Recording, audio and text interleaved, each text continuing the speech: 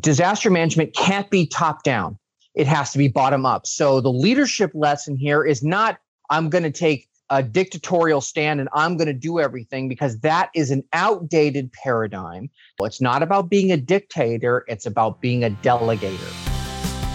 You're listening to the Vibrant Leadership Podcast with leadership speaker and consultant Nicole Greer.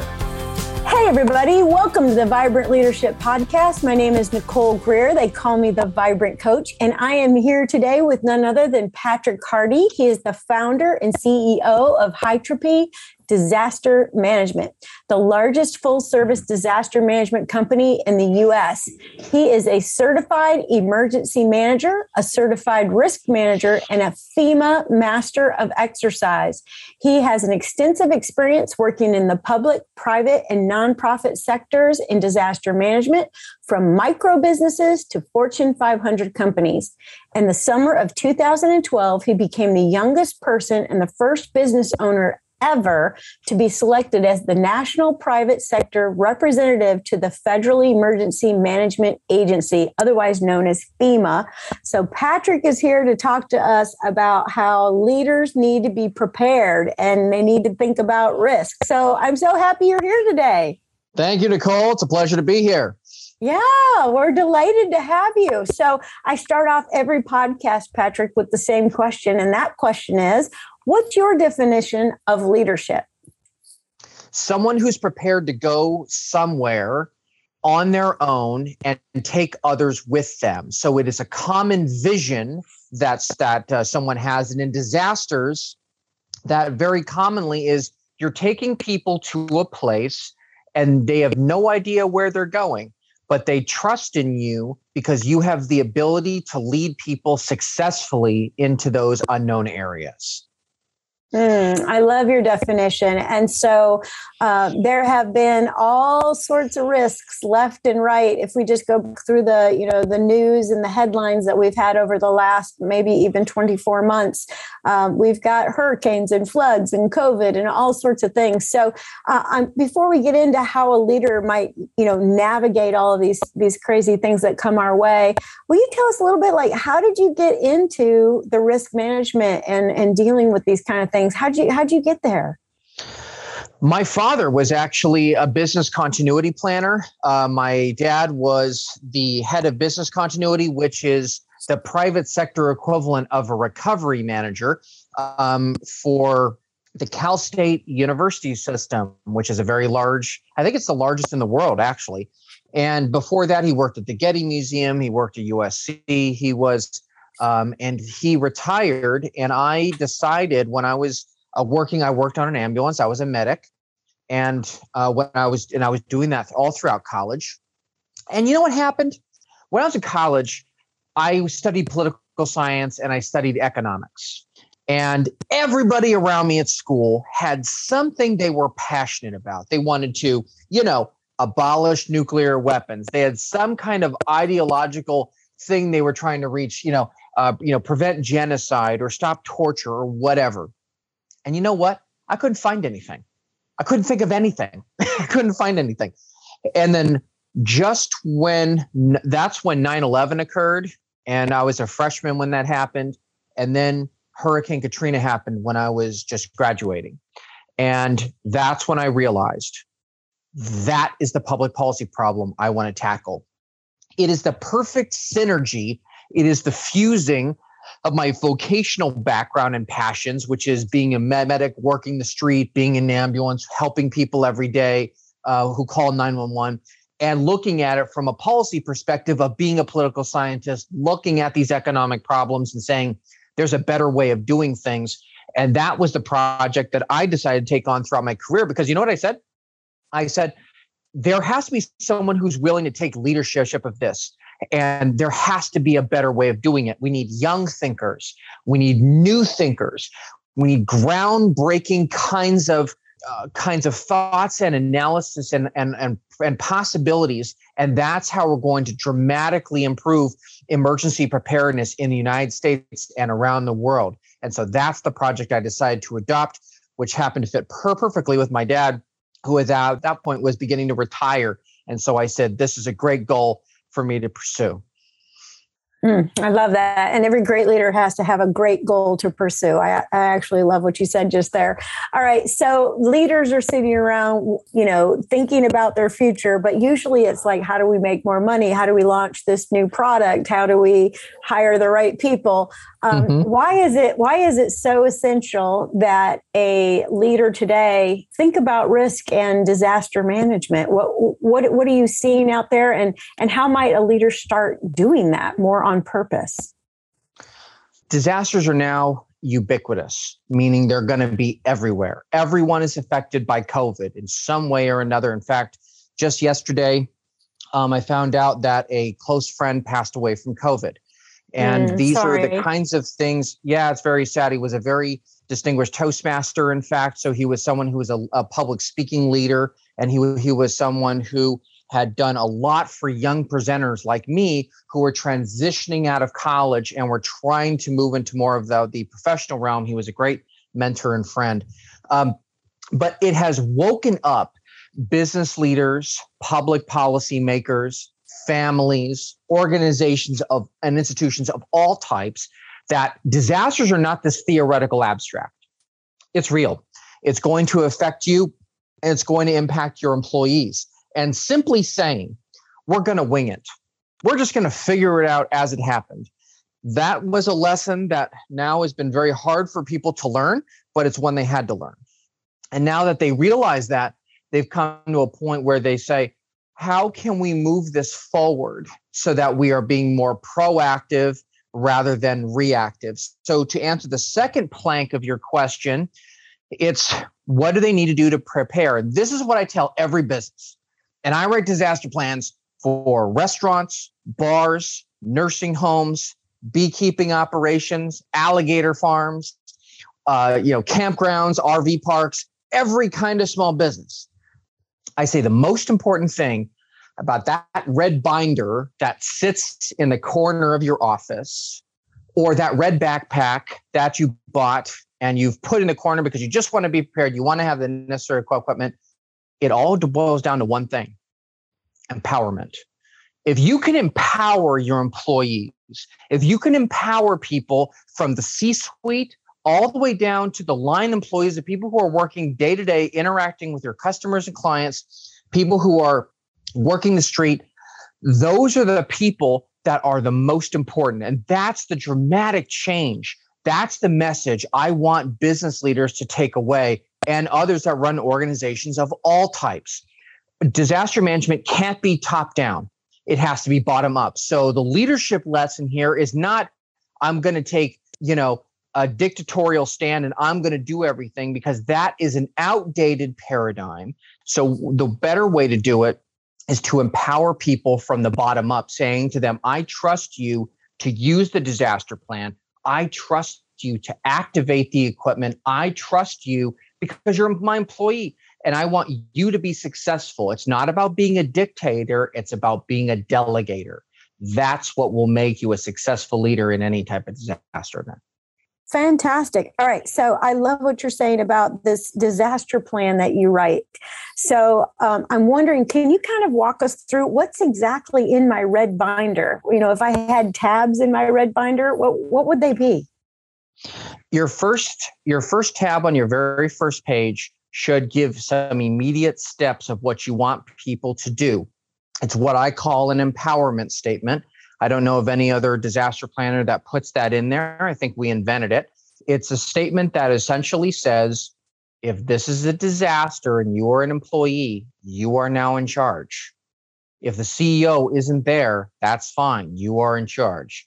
Then I have different tabs for lots of different subsequent plans that you have to have, because these are tools, right, for how to deal with different situations. So I have a tab for evacuation.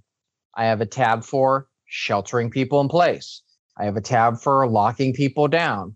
I have a tab for crisis communication, how to deal with the insurance company, how to deal with law enforcement, how to deal with the utilities. Do you have to turn the power on and off? How do you handle these situations? Then we go into specific threat plans, things like earthquake plan or hurricane plan. Any one of those things becomes really, really important. And that's the reason why when I write these plans, I say the most important thing, because you can't think of every threat. You can't think of every possible threat to your business, right? Nobody, for example, anticipated COVID really. So what happened was you have people who said, well, I don't have a disaster plan for that. I said, well, if you had a basic disaster plan, it gives you the tools you need to deal with lots of different kinds of hazards. And that is what true empowerment is about, is giving you the tools to be successful, even when you have no idea of the threat you're going to be facing. Yeah, I love what you're saying. And so immediately, the first thing in there is an empowerment statement, that you're immediately saying, no, you need to take charge of the situation. I'm not there, the CEO. Yes. Which is fantastic. And then you gave us lots of good examples. So you said that you can't anticipate every single one. So let's say we put the binder together. And we've got the binder, and like you said, it's sitting in the corner on the desk or in on the shelf. What else do leaders need to do to make sure people, get the binder? They know it's there. How do you get people trained? What do you think the right protocol to get everybody up on this and delegated to your point? You need to train them. That's the first step. So you need to train everybody on the plan. You need to train every person. When I say every person, I mean every person. And I will tell you this. I did some consulting work with Fortune 500 companies. So these are companies, big tech companies, large tentacles around the world. And I would turn to them and say, you need to train all your employees. And they would say, no, we're not going to do that. We're not going to train everybody. We're only going to train the top level managers. We're not going to look at the people at the bottom. I said, why not? And they said, well, their job is to, they're a software engineer, or they're a telecom specialist, or they're a this, or they're a that. And I turned to them and I said, you're treating these people like they're a tool in a toolbox that you pull out, use it, and then you throw it back in the toolbox and you forget about it. That's not the way it works. That is an easy way to get an unpredictable situation and make it worse. What you need to do is you need to, by training them, you are saying, I'm investing in you.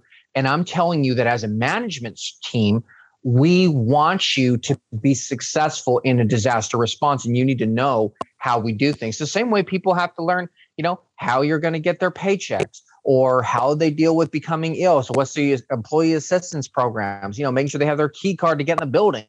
This needs to be part of one of those things that you do. And then the second thing you got to do after you train everyone is you got to run a drill. You've got to actually put people under the baptism of fire. You need to actually try it out. And I can't tell you the number of times if I had a nickel for every time someone told me this, I would be a multimillionaire.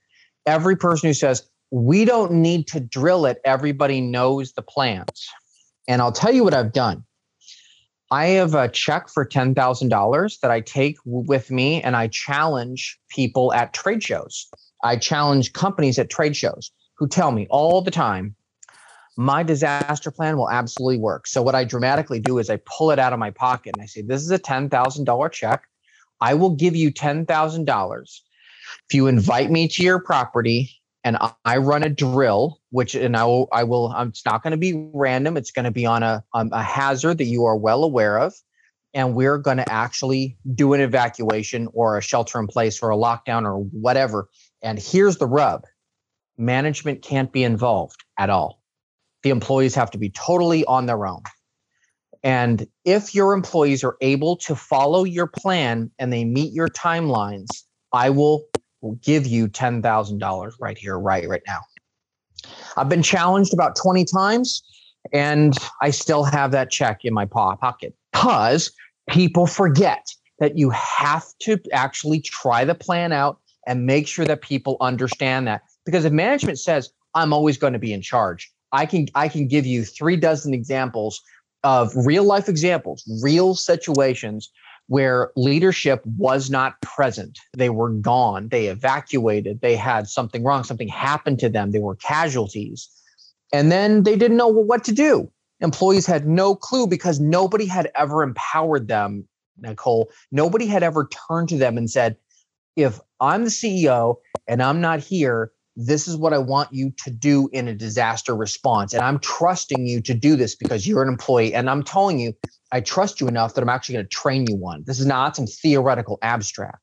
This is an actual situation.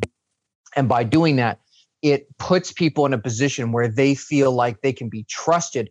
That's genuine empowerment, because you know what you instantly do? You make everybody a leader. You say, in a disaster, you can lead the disaster. You can do that. And I tell that to people all the time. I look them right in the eyes and I say, you know that job you recently just started? I don't care that you are just the person who works the graveyard shift or just works the overnights. You can do this too. You can be part of the disaster response. Let me teach you how to do that. And then that forces management to see, wow, there are a lot more leaders in this organization than I really realized. And I said, that's right. When you stop treating people like the hammer and you treat people like the one who's meant to swing the hammer, all of a sudden you would be amazed at how many nails you can pound into those boards.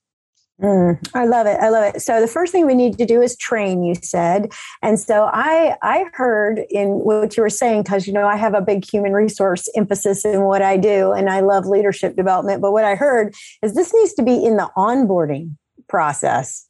Like you get your access card, you have a day that we talk about. Everybody is in charge if they're at the scene and there's an emergency going down, and that maybe even in that onboarding process, the drill takes place, or within their first 90 days of work, there's a drill. Every 90 days you have a drill. You have everybody go through it. I love it. And that you turn everybody into a leader in this process. You absolutely do. And it shows the employees that you're invested in them, right? Because in HR, I'm sure that's a big challenge with people with morale and otherwise. That's why I tell HR leaders all the time, don't show videos, please. On other things, fine. On disasters, don't do that. Look them in the eyeballs and say, this is something that is important as part of our company culture. This is something important to us. You are important to us.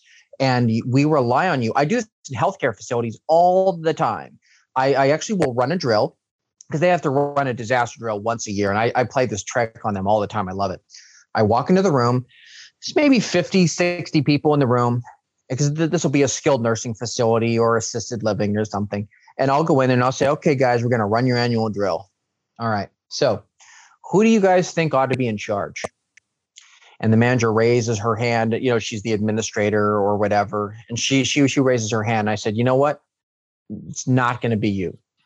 And so I say, who's here? Who's the newest employee here? And I find somebody who's only been on the job inevitably, 10 days, 2 weeks. And I always say to them, come up front. And they always avert my gaze because they don't want to be picked. They don't want to be pulled upstairs. And I always say, this is like it's like a magic show. And I bring them up front. I hand them the disaster plan and I say, you're in charge. And they say, oh, I can't do that. I can't be put in charge. You can't put me in charge. I said, no, you're in charge. And they said, but I don't know how to do this. I go, I know you don't. That's why you have a disaster plan. That's what I'm here to do. But if you don't use the plan, this is a waste of time. And they said, oh, I've never opened it. I've never used it. I go, that's what this is for. This is meant to do that for you. That's why I've developed this the way I have. And inevitably, they open the plan up and they start using it, and voila, things start to happen. They realize they can lead in an emergency. Now, I act as like a coach and a mentor for them, and I help them so I don't leave them totally at sea. I sit there and I say, now you want to be thinking about this. Now you want to be thinking about that. But I always pose it as questions. I never give them answers. I always say, now, if you've sent these people over here, do you think it might be a big deal to think about safety or communication? Or what would happen if they ran into an employee who had no idea what was going on? I think you'd want to know that, right? And they think in their head, I need to give those people a walkie-talkie before they leave. And that helps them. And so that we're constantly helping them when they hit roadblocks, because I don't want people to fail. I don't want people to do that. I want people to see the plan and say, this is a document that's going to genuinely help me and make me successful, because otherwise I'm not going to be, because the disaster is going to be so large that there's no way that it's actually going to work. It's going to be very overwhelming for them.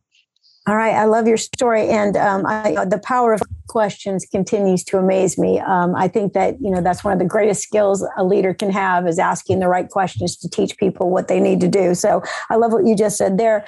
Well, what other skills does a leader need in order to get their team where it needs to be in terms of disaster readiness? What skills do they need? What do they need to do?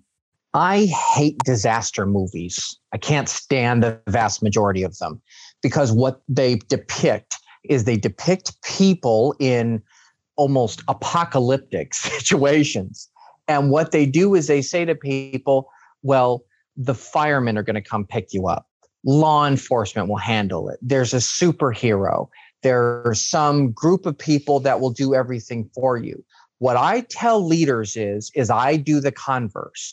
I say, if you want to be a genuinely effective leader in a disaster, this is what you have to do. Assume that no one is going to help you. Assume you are going to be totally alone. Assume that there's going to be no superheroes, there's no firemen, there's no law enforcement, there's no ambulance, there's no nothing. You folks are on your own. Now, if they end up helping you, that's great. But you know what? Assume that they won't help you, and that gives you the greatest amount of independence. You need to maintain control, where most movies try to depict it as, well, the military has to take over, they have to do everything, and we have to be like sheep, right? I don't want leaders to get that idea at all. I want them to turn that on their head and say, if you want to do that, you need to delegate and empower the people around you. You can't run the disaster response by yourself. I do this with principals at schools all the time. They have traditional disaster plans that say, well, the principal's going to do this, the principal's going to do that. I literally take those disaster plans and I rip it up in front of them. And I say, you're not going to do these things. It's whoever is in charge is going to do those things, and you're going to delegate everything else. Everything else is going to be delegated. I actually get it to the point where I actually say to the person in charge, you should actually be doing not much except just standing around and waiting for reports and moving everything forward. If you get to that point, you're better off. That's how I know you've been effective, because you've delegated everything, because you don't have time to turn the power off. You don't have time to turn the water off. You don't have time to deal with the media. You don't have time to deal with parents. You don't have time to deal with that child that fell and hurt their ankle. Is it sad? Sure. But we have people to help them. You can't do that. Right. So you have to delegate those things in a disaster. But if you assume that there's going to be a bunch of people coming out to help you all the time, then you're never going to be truly independent. You're never going to put yourself in a position to be successful. And your employees won't either, because you're just going to say in your plan, well, we have a few things we have to do, but reality is the military will handle it or the police will handle it. And that's not the way it is. Yeah. And I'm thinking about a police chief that I work with here in Charlotte, North Carolina, in a municipality near Charlotte, North Carolina. And he says, when I go to the scene, right, which is this disaster happening, the crime scene, when I go to the crime scene, I just hang back and I watch. Wonderful. Yeah. And that's how I figure out what needs to be done. He says, then I might whisper in somebody's ear, who's doing this? Or he's doing the right thing. Yeah, you know what? And that's a beautiful take, because he's completely right. And that is the way to do it. Because the other thing, one of the things that used to annoy me as a medic is I'd be working a scene and then I'd have a supervisor who had not been there, didn't know what was going on. Right. Didn't know the history. Yeah, exactly. Mm-hmm. Didn't know the history, didn't know where we were at, didn't know where my crews were, would walk up and say, I'm in charge now. Okay, I'm fine. I have this whole thing handled. And you'd say, no, I've got it handled, because these people are trying to be dictators and they're trying to show. As a matter of fact, I'm going to be speaking in Raleigh, North Carolina in about a month in front of the largest campgrounds and RV association in the country. There's probably be about 500 people in the room. And each one of these people some of these people have resorts. Some of them have huge parks. And I turn to them all the time and I say, that seasonal person you hired right after Memorial Day, guess what? They got to know how to handle the disaster. They have to know how to do that stuff. It may be that you're not going to be in charge of everything. I know you've run your park for 25 years. They're going to have to be there and they're going to have to do X, Y, and Z. So those are the kinds of things that I do that. And I say that not because I want to emasculate anybody. I do that because I say that's better for you. Because like the chief said, I hang back, I whisper in people's ear. He didn't say, I show up, I puff out my chest, I show my stars on my collar, and I take over, because that's not an effective way of doing it. And from an HR perspective, that's the fastest way to lower morale. That's the fastest way to do that. Because you know what that tells people? I don't trust you. I don't trust you to do anything right. So I will do it all myself. And as soon as that happens, things begin to fall apart very, very quickly. Yeah. And I'm putting together what you're saying. I mean, when you show up and you puff your chest out and you show your stars, you're taking on that superhero that you said is not really coming to help. So don't do that. Right. Because you don't want people to rely on that, right? Because then people become too victims, reliant. Really. Right. Yeah. You actually have it absolutely right, which is people become victims and say, I'm just going to hang back like I'm in a Hollywood movie. I'm experiencing the movie around me, and The Rock is going to show up and rescue me and pull me out of here and pull right at the last moment, just before the building is blown up or whatever. That's not going to happen, right? You need to be able to do this stuff on your own. Just like I talk to people who live in high rises, and I say, one of the things you have to recognize is that you can't run to the roof and jump on a helicopter. That only happens in the movies. That does not happen in real life for a reason. It's dangerous and it's illegal. So you need to realize that you are responsible for evacuating yourself. No one's going to come help you. Not because they don't want to. It's just they can't do it. Especially in large high rises where you're at, 16, 17, 18, 19, 20 floors. Firefighters will do their best, but you have to be responsible for your own evacuation. And if you do that, now you're empowered. If the fire guys show up, great. But you know what? If they don't have to worry about you, now that's awesome, because that makes their job easier. Because now you can worry about Mrs. Jones, who is non-ambulatory and really needs help, versus you, who really didn't need it. And you could actually do everything totally on your own. Right. I love it. Okay. Well, you made a comment earlier. Actually, two comments. One, you said, we talked about the red binder and the tabs in there. And I think that's a good start for everybody. Then the second thing you said, there's a red backpack in the corner. And then earlier you said you've got to have the right equipment. So if there's a leader sitting here listening right now, and, let's say they own, for example, I have a client who owns convenience stores, many of them, a client that owns, who is a credit union that has several credit union locations. What would these people have in their backpack? And what is like the minimal equipment you should have so that you're ready for the most common emergencies? Sure. There is some basic equipment that every single backpack should have, regardless of the industry vertical, right? So whether you're a mobile home park or you're a grocery store or you're a convenience store or you're a credit union, you should always have it. And there's a few things, like I tell people this, what is the best piece of equipment that you could possibly imagine in a real disaster is tape, duct tape. Duct tape has some amazing uses. You could turn it into... Well, there you go. It's proven. Duct tape is the ultimate. MacGyver. I grew up on MacGyver, and MacGyver, he always used duct tape. He brought that with him. And as a disaster planner, I'd forgotten all about it. And then I've been in a few disasters. I've been some hurricanes, I've been some tornadoes, I've been some earthquakes, and I realized tape is actually especially really good. It doesn't have to be duct tape. It could be Gorilla Tape. See, I use Gorilla Tape. But those are the kinds of just really strong, high tensile strength tape can do a tremendous amount. It can make a big difference for you, because you can use it to close things, seal things. You can pull things. It has a tensile strength. You actually could, tie something at the end and pull it, along or whatever. There's so many things you can, pull up against cracks, lots of stuff. You could actually take the tape and you could actually roll it up, and it's like a minor rope you could actually use. It's sort of like a rope. And speaking of, you should always have rope. Rope is another thing that is tremendously useful. It's the kind of thing that doesn't matter what the industry is. As long as you have a piece of rope, you can tie things. There's a lot you can do with rope. And the people always say flashlights. I say, you know what? Flashlights are good and flashlights are important, but you should have what we call a miner's headlight, meaning a light that you can actually strap to your head. The reason is because if you really want to challenge yourself in a real disaster, do this. When you run your next drill, whether you're a credit union or you're a consumer store or whatever, turn all the lights off and then pull your disaster plan out and try to use it in the dark. Then you will discover that it's hard to hold a flashlight and use the plan. And by the way, cell phones will eventually burn out, right? So you don't want to keep having to use your cell phone flashlight. It's a nice headlamp will make a big difference. So should you have flashlights? Sure. That's the other thing.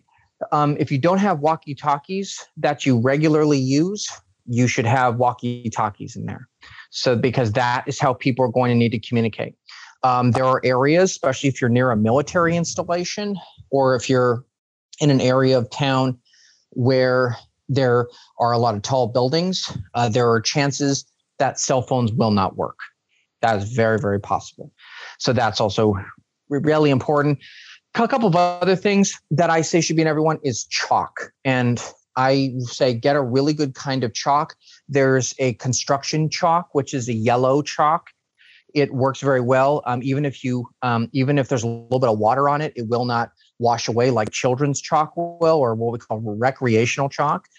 That's always very helpful. Always have gloves. Always have masks. So those are things that I tend to allow people to use. At businesses, of course, I would otherwise say have something like a knife to use, but we, of course, don't generally allow those. And a lot of companies won't put those in their kits. So instead, what we say is have something else where you can actually cut the ends off of tape. So it just depends on whatever you want to have in place. So each one of those. The rest of the kit should be customized based on your disaster plan. It should be based on your plan. What does your plan say? And that's what I challenge companies to do. I always say, what is your plan supposed to do? What do you want employees to do? I'll give you a great example. I had a school once that I was doing a plan early in my career, and that school had this disaster plan that said, we're going to get kids off the site within 8 hours. That's our goal. That's what the plan says. We're not going to keep kids overnight. I said, fine, that's pretty streamlined. This was in a very affluent area of town, actually. And so I said, makes sense.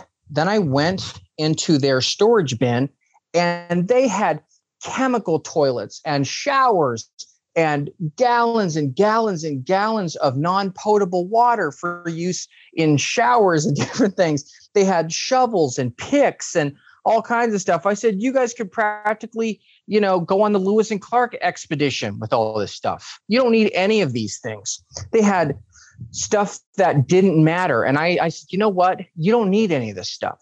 And it's cluttering your storage bin. So get rid of it. Only use things you need. Because if you put things in there you don't need, then it's going to be something that you're going to spend a lot of extra money that you don't have to use. The other thing, if appropriate, is have a tool to turn the utilities on and off. If you have that, that's something that will be very helpful for you. So, and then just one last thing is safety glasses, and potentially, if you work in the industry, maybe a helmet of some kind, but you don't have to have one. So, but glasses are really good because there's dust pieces, especially in earthquakes and seismic activity. But the rest of it should be based on your plan. So your plan goes first, then buy the equipment second. Don't buy things straight out of the box. Customize it specifically for your situation. All right. So, if a leader doesn't have this particular plan in place, they don't have a disaster preparedness plan, they don't have this on their radar. How do they introduce it to their organization without creating angst or anxiety or worry or fear? Because it's like, if we say we need to be prepared, you said evacuation, for lockdown, for shelter in place. Yeah, shelter in place, all of those different things. Thank you for helping me. Yeah, and I took a course, Patrick, through the Monroe Police Department on when you have an active shooter. And I'm going to tell you that was a very enlightening, wonderful thing. I didn't know I was going to be taught that day. I was at it like a chamber event, and they said, "And our speaker today is these gentlemen from the police department. They're going to talk about an active shooter." We learned so many things you can do in that situation, and I did. I felt what you're saying over and over. I felt empowered. I was like, oh my gosh, I know what to do now. I got some good advice today. But I imagine that if a leader goes back to his organization, he's like, I really need to do this because this is a liability. I've got to have this in place. I got to make sure my people are safe. It should show I care, but I don't want to get everybody alarmed and upset and worried. How do you handle that like emotional intelligence piece of this whole thing? I don't do doom and gloom, period. I never do doom and gloom. When it comes to emergencies, I turn to people, and instead of approaching it as a fear-based approach, which tends to turn people off, I turn to them and say, look, disasters are inevitable. They're going to happen here. We had something last week, or I'm just making this up, whatever. Then I turn to them and say, we should have the tools to make sure that we are empowered to do what we have to do to be successful, so that we're not recovering from some emergency. We're actually being proactive to support everybody so that we can minimize injury, minimize property destruction, minimize a communications problem, whatever it is.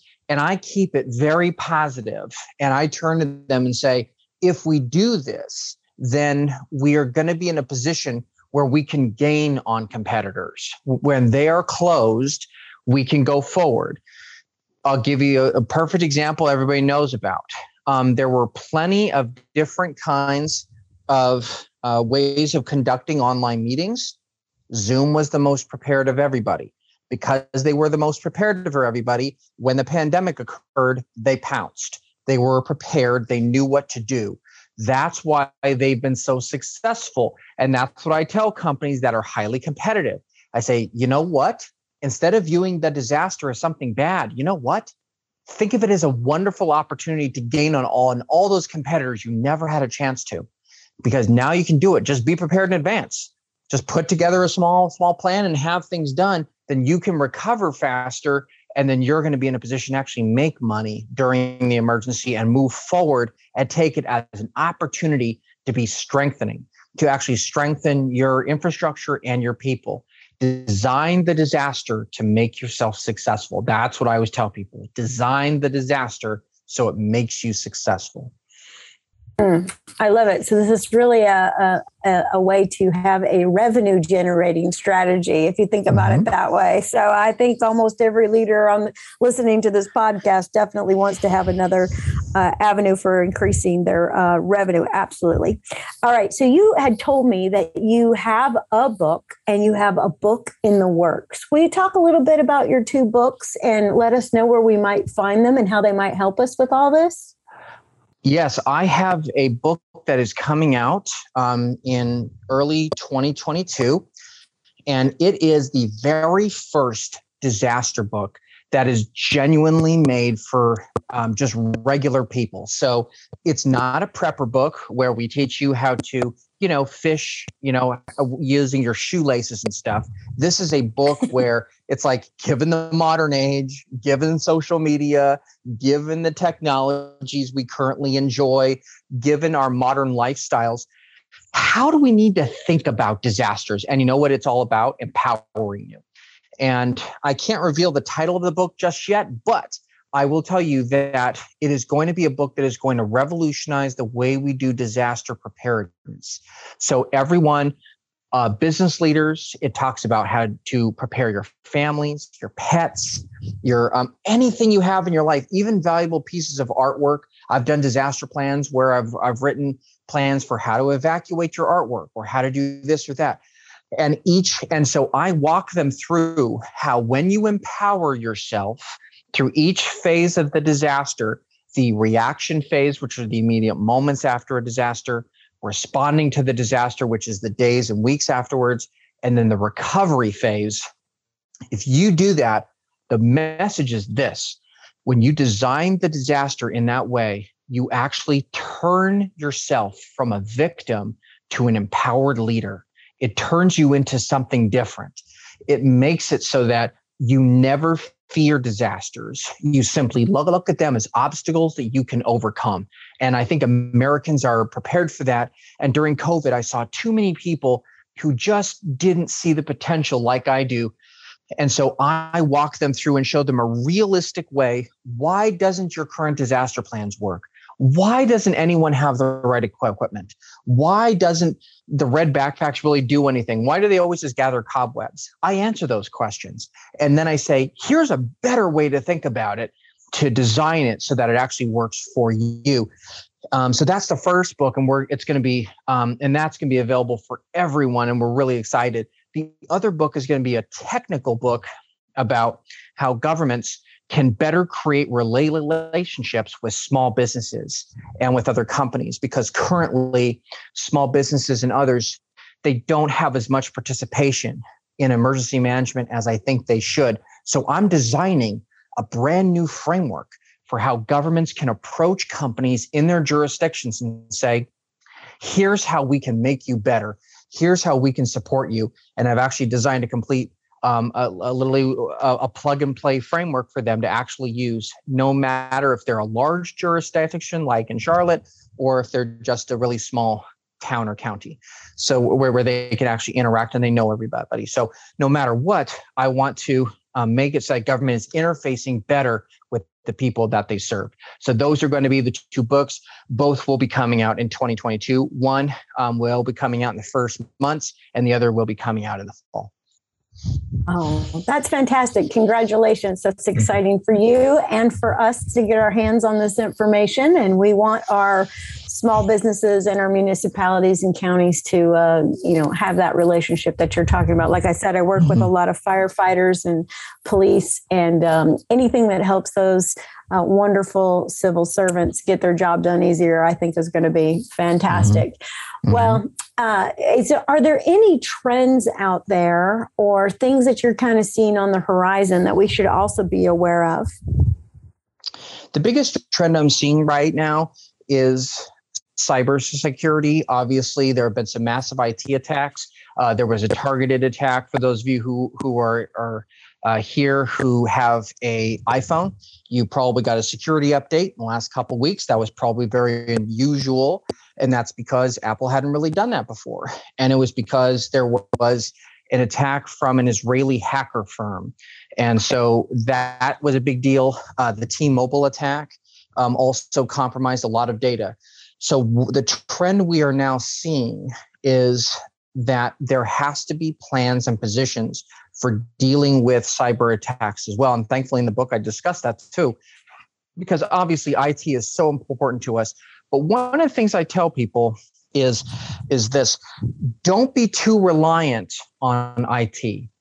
Don't let it be everything. If you are too reliant on it, that's a weakness.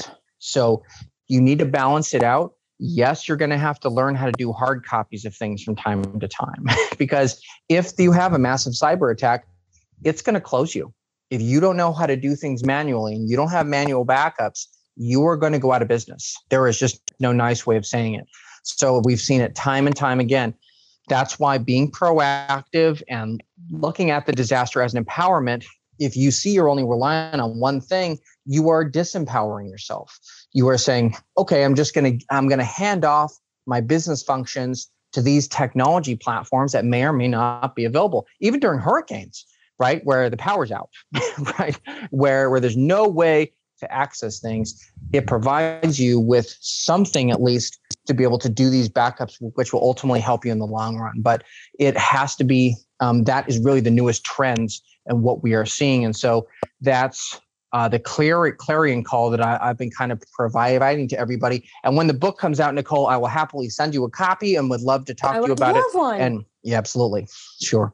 Yeah, let's do a phase 2, and then we can go through the chapters and get the highlights for everybody. You'll love it. Cliff Notes version. Yeah, I will love it. Awesome. Okay, everybody. So you've heard from Patrick. He's like, you've got 3 stages you've got to work through: reaction, responding, and recovery. And you've got to have your red binder, you got to have your red backpack, and you got to have a manual backup. I think that is some solid advice that you've been given today. Let me finish with one last question. If you were mentoring a leader right now and you thought, here's one last piece of advice, what piece of advice would you give that leader? The one piece of advice I would give to that leader is this. I want you to conduct the training for all of your employees. So all of the people, regardless of their position, top or bottom, and I want you to look each of them in the eye, and I want you to say this to them. If there is a disaster, we are all responsible for that. We're all responsible for responding to it. And I'm trusting you to work with us. By doing that and actually having that interpersonal interaction versus, I tell leaders, please don't send an email. Don't just send some mass email to everybody. Don't just text people.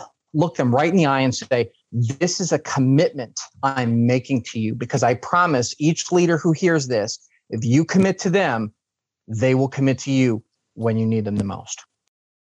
I love it. I love it. Well, Patrick Hardy, it has been a delight to have you on the Vibrant Leadership Podcast. And everybody out there, here's where you can find Patrick. You're probably thinking, I just need to call him so he'll come and do me a plan and help me get my act together. So you can reach him at www.americasdisasterplanner.com. Did I get it right, Patrick? You got it. Okay, fantastic. And he's also, he's user-friendly. You can reach out to him on LinkedIn. So he's at linkedin.com/in/America's Disaster Planner. So just look up Patrick Hardy. He'll be glad to link in with you, and he'd be glad to give you some advice and talk to you about how you might make your company empowered to do the right thing in the middle of a disaster. All right, Patrick, thank you so much for being on the Vibrant Leadership Podcast. Thank you so much for having me today. Ready to up your leadership game? Bring Nicole Greer to speak to your leadership team, conference, or organization to help them with her unique SHINE method to increase clarity, accountability, energy, and results. Email speaking@vibrantcoaching.com.